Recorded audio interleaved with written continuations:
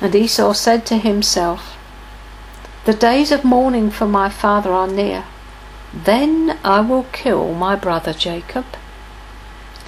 So Esau bore a grudge against his brother that caused him to vow to kill him. Trading is a serious business. And we see Esau mentioned again in the New Testament. Hebrews 12:15-17. See to it that no one comes short of the grace of God, that no root of bitterness springing up causes trouble, and by it many be defiled. That there be no immoral or godless person like Esau, who sold his own birthright for a single meal. For you know that even afterwards, when he desired to inherit the blessing, he was rejected, for he found no place for repentance, though he sought it with tears. When he desired to inherit the blessing, he was rejected. It's all about desire and inheritance, beloved. Stories such as these about real people are there as a warning to us. The Bible is littered with them. Here's another one. What about Reuben and an ungoverned, uncontrolled sexual desire? Genesis 35:22. And it came about while Israel was dwelling in that land that Reuben went and lay with Bilhah, his father's concubine, and Israel heard of it. One sentence. You've probably read it and passed over it without much more thought. The significant part is Israel heard of it. And the significance comes later on.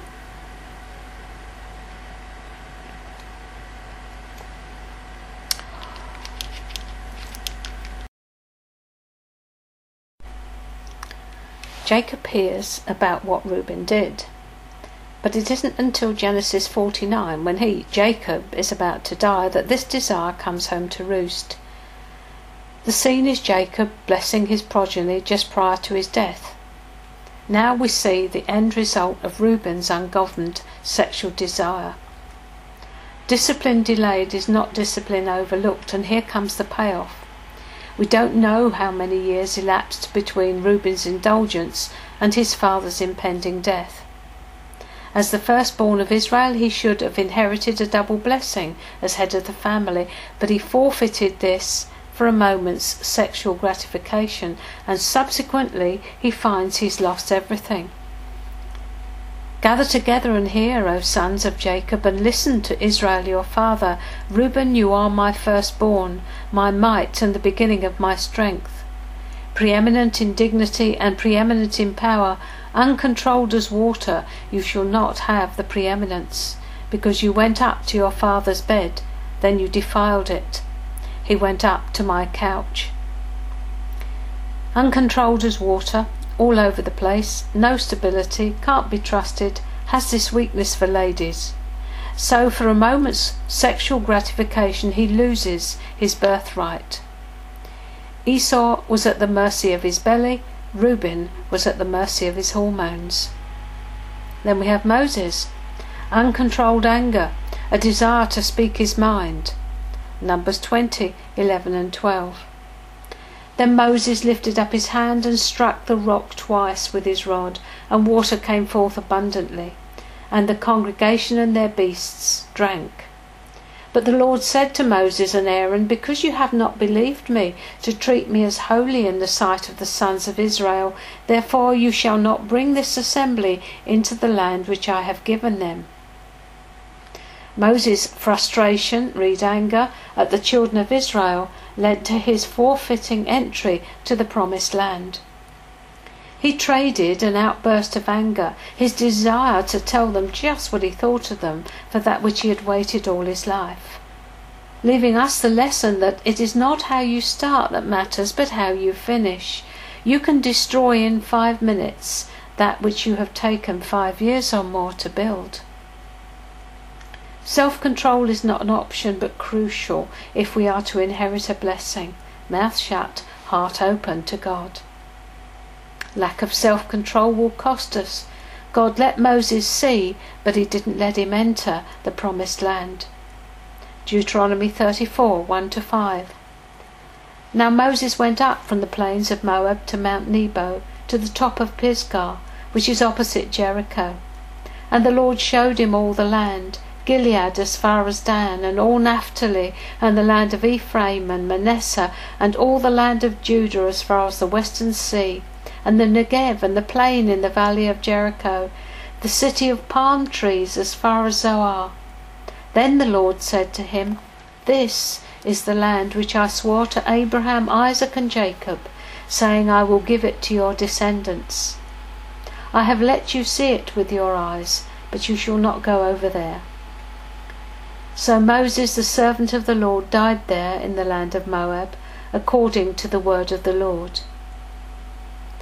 Moses knew the Lord as a man speaks to his friend, yet because of this outburst he was disallowed from entering into his inheritance. He could only look at it.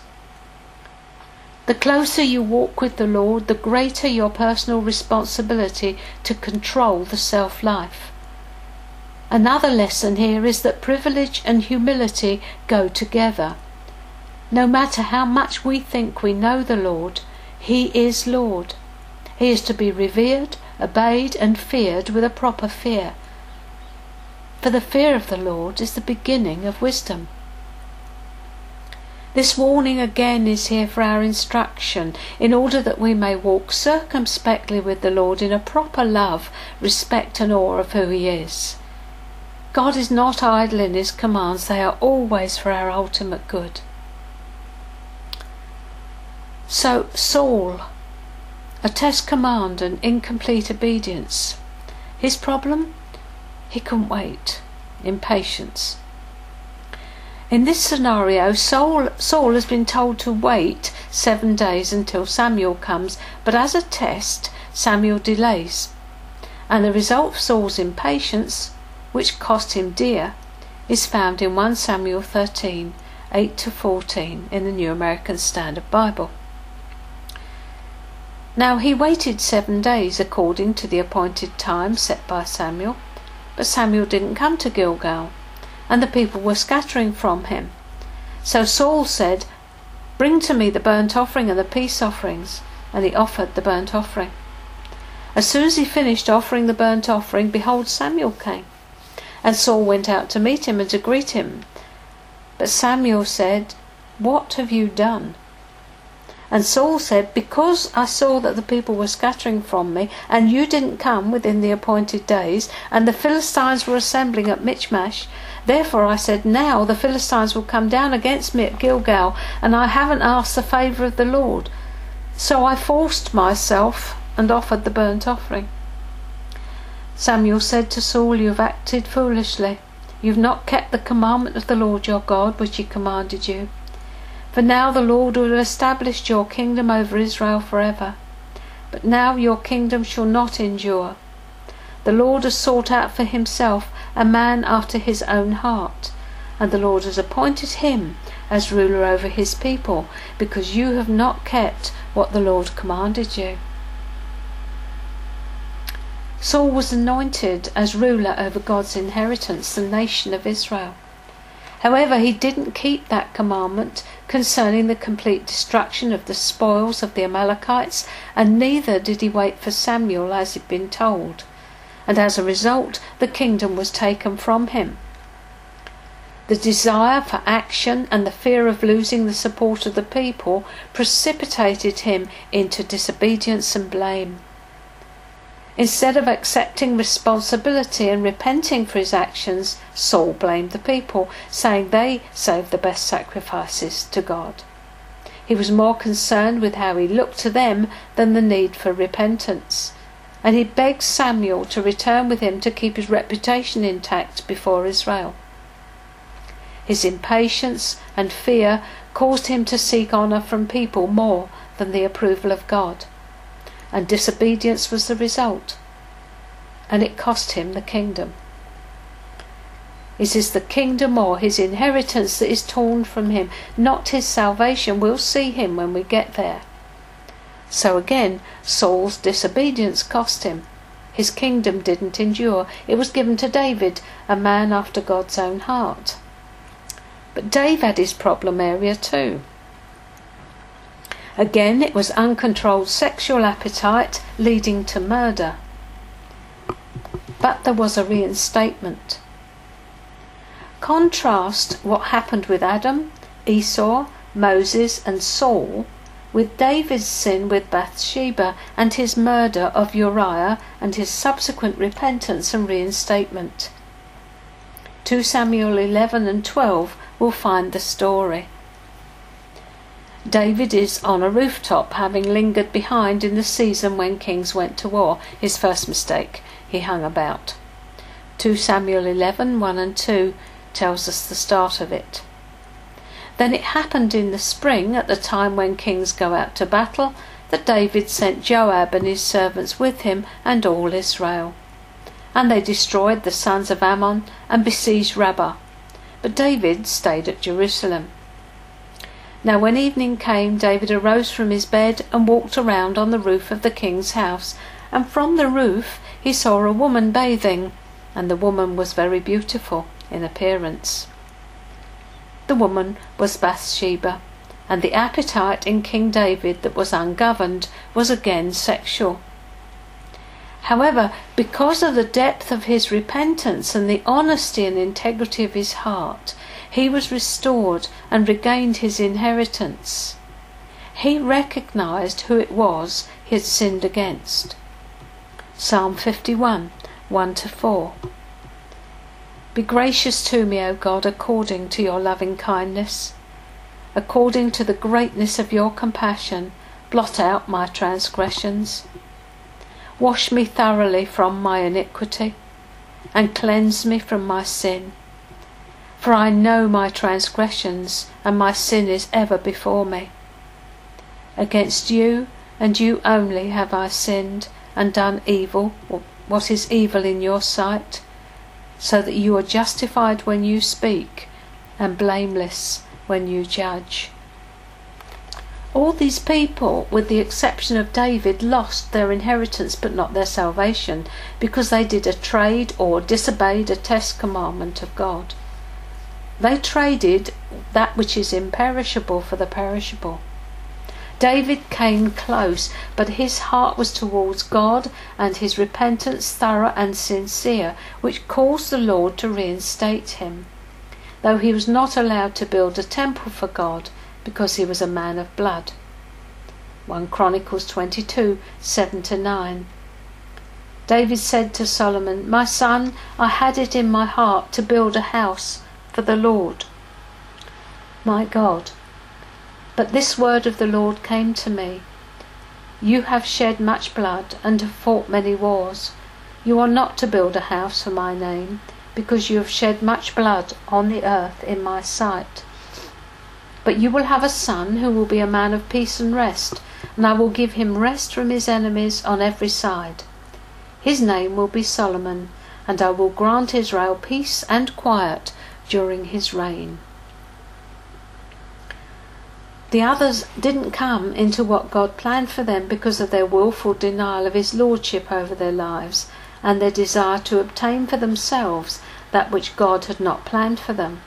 And when the test came, they failed it and lost their inheritance by trading. Inheritance is tied to this life and your identity. If you are not fully convinced of the truth of your identity in Christ, that you are the beloved in the beloved, it will not be difficult for a trade to seem attractive.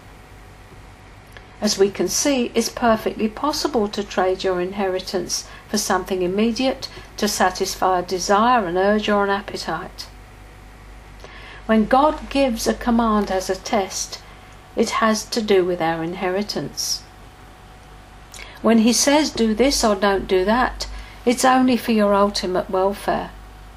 But there is a price tag attached to your disobedience, and it has nothing to do with your salvation.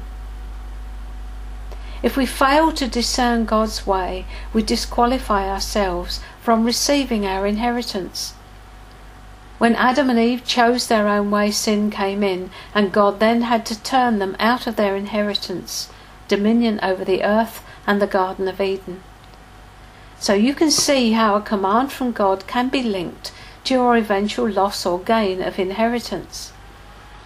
In the one, you make a trade, taking something much less than God has for you in a moment of temptation. In the other, you lose that part of your inheritance by proving you're not to be trusted in that area. Simply put, it's a conscious acceptance of God's will or not. Will you do it or won't you? You get to choose, and the consequence often has a bearing on the degree of inheritance in which we walk.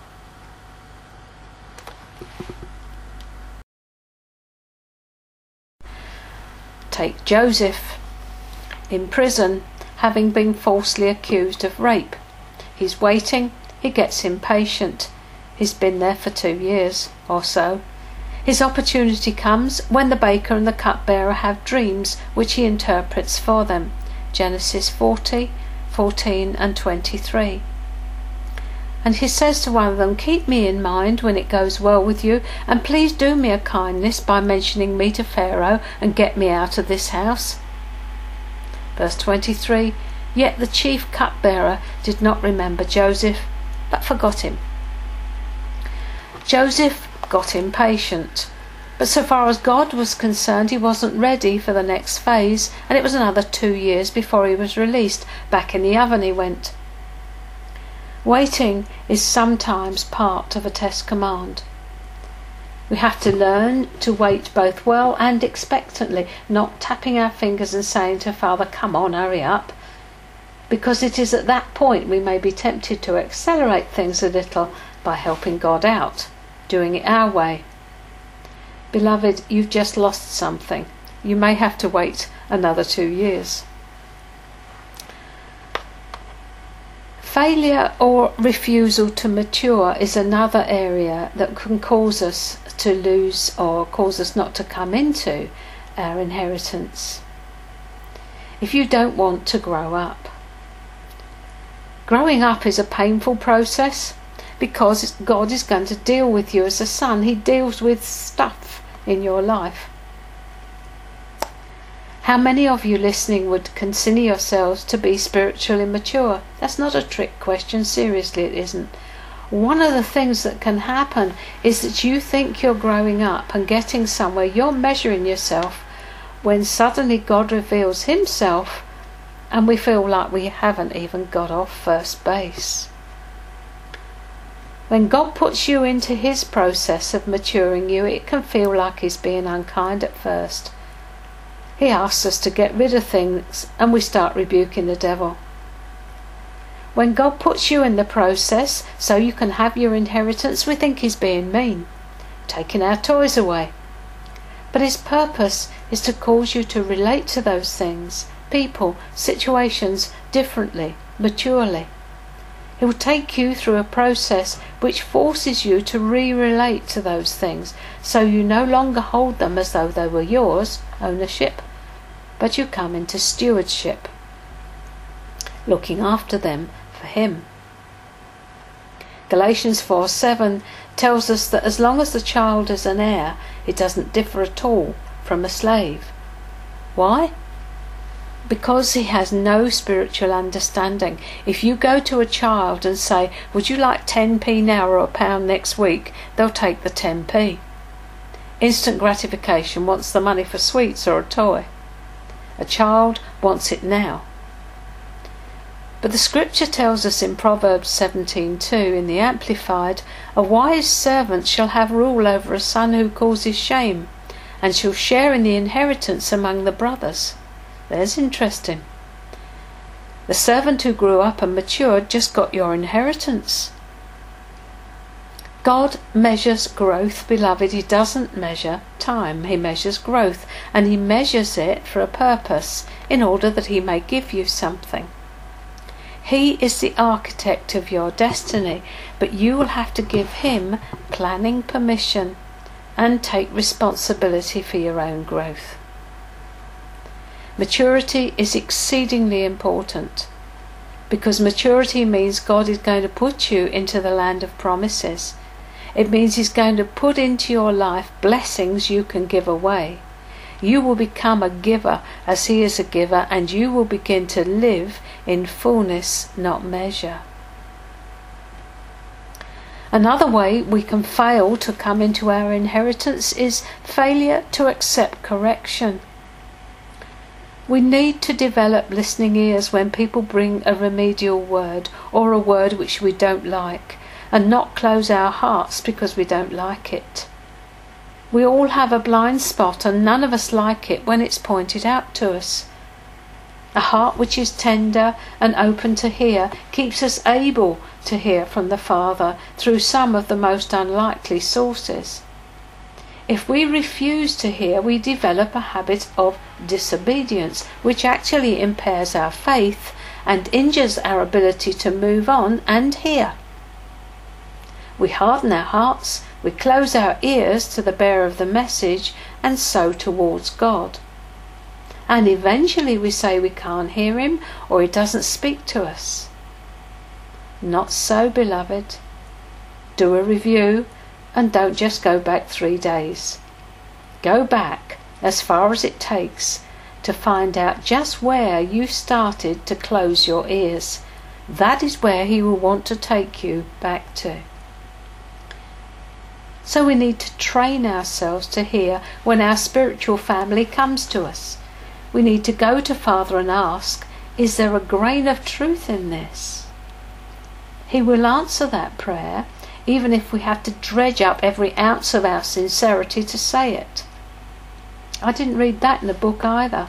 I don't find it easy to be corrected, but I am learning to bow the knee to whosoever God sends to me. I want to be teachable, mouldable and correctable, and I will go to him and ask, is there a grain of truth in this?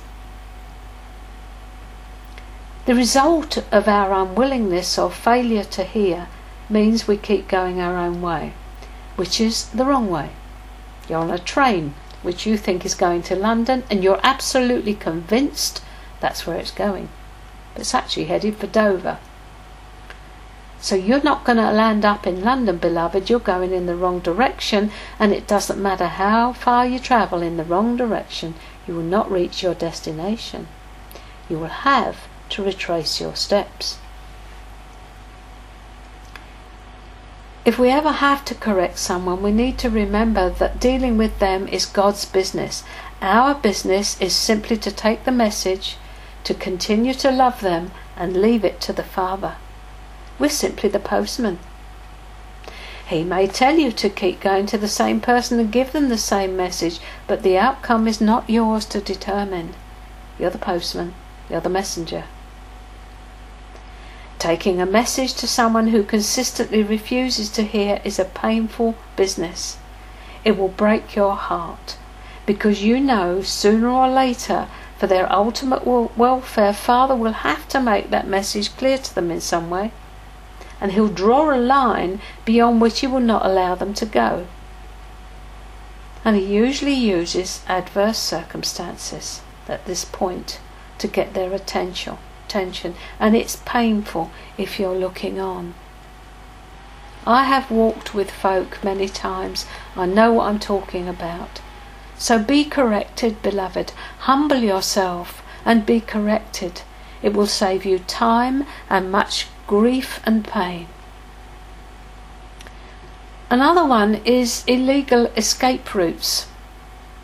And by that I mean that when the pressure comes, we want a way out. We can't see that he may be teaching us something in it and through it. 1 Corinthians 10:13 in the NIV, no temptation has overtaken you except what is common to mankind. And God is faithful. He will not let you be tempted above what you can bear. But when you are tempted, he will also provide a way out, so you can endure it. And if he doesn't provide a way of escape, a way out, what are we to believe? Simply that we can endure it. Lord, you're killing me. Hopefully. That is probably what the situation was intended to do. When God is asking us to grow up, he will place us in situations that are difficult, because he desires to produce some choice fruit in us which he hadn't been able to produce previously. Hebrews 11:15. If they had been thinking of the country which they left, they would have had opportunity to return. These people in the so-called Hall of Faith in Hebrews 11, had left Egypt. They had no intention of going back because they sought something else. He will let you go back. He'll allow it if that's what you want. But these people were looking for a city whose architect and builder was God himself. They had their eyes on the prize. If you follow Israel's history, you'll very soon detect they murmured and complained. They rebelled and they wanted to turn back. God had them on course for the promised land, but they wanted escape routes. They wanted to run, to cut across the park, avoid pain, avoid difficulty, and go back to somewhere where they'd been in slavery, some trade. And the problem with running away always is that in love, he would just cut you off at the path.